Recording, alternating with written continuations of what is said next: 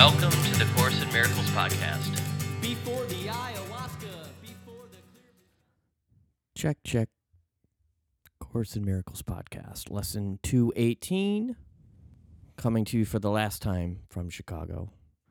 And when I arrived back in California tonight, my book, Undercover Angel, the proof, the copy, the proof edition for the author, for me, will be waiting for me in the mail. How about that? My own book. So it's supposed to be coming out the 15th of August. I'll keep you posted. I'm just waiting on my web designer to finish my website. And so it's all released together. And that's it. So pretty trippy stuff to have written a book, I will tell you what. And that's all that I have on that. So definitely had to access some miraculous power to have finished such a project. Anyway, we are moving right along. We are in the final stretch of the review 6 and then section 2, dun dun dun, in which we are rebuilding our thought system. So we've been tearing it down and now we will be building it up. If you want to review what's written at the very beginning of the actual course, not to be confused with the text. So it would be after the text, there would be an introduction to the actual 365 daily lesson course. You can. It explains that. I don't feel like shuffling back and reading it again.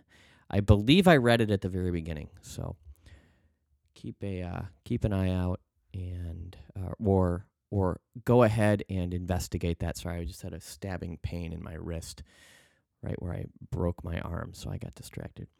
Anyway, moving right along, lesson 218, reviewing lesson 198. Lesson 218, I am not a body, I am free, for I am still as God created me.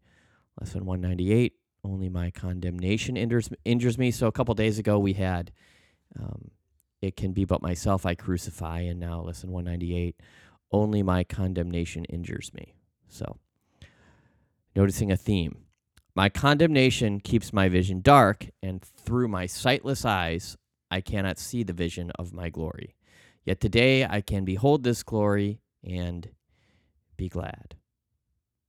I am not a body, I am free, for I am still as God created me. So, only my condemnation injures me. I'll read that again. My condemnation keeps my vision dark, and through my sightless eyes, I cannot see the vision of my glory. Yet today I can behold this glory and be glad. I was reading Power versus Force by David Hawkins today, and there's this whole, he basically is saying he's comparing 12-step work with Course in Miracles, which he refers to, I think I talked about this the other day, he refers to Course in Miracles as a very specialized interpretation of what Jesus had to say. And I would agree with him that that's what it is. It's a very specialized interpretation. It's a very particular type of an interpretation in which we are, in a lot of ways, attempting to see things through the eyes of Jesus Christ himself. No small order, no tall order, no small order. You get what I'm saying? So, and then he goes on to say that what this course essentially does is it prepares the average human being, the average citizen, the average spiritual seeker for very sudden, for sudden leaps in consciousness. Or I don't know if that's about sudden, certainly could be sudden, but it prepares the student for leaps in consciousness. They can have a very rapid onset as well. So leaps in consciousness can happen very suddenly, and they can be incredibly jarring to the human being they happen to. David Hawkins says that he experienced a sudden leap in consciousness, and I think he vanished for at least, it was either 10 years or 30 years, just was gone somewhere. And then he returned to the world and then created his brilliant, beautiful works. I had an amazing energy healing yesterday with, that's for lack of a better word, it's hard to describe what this guy does.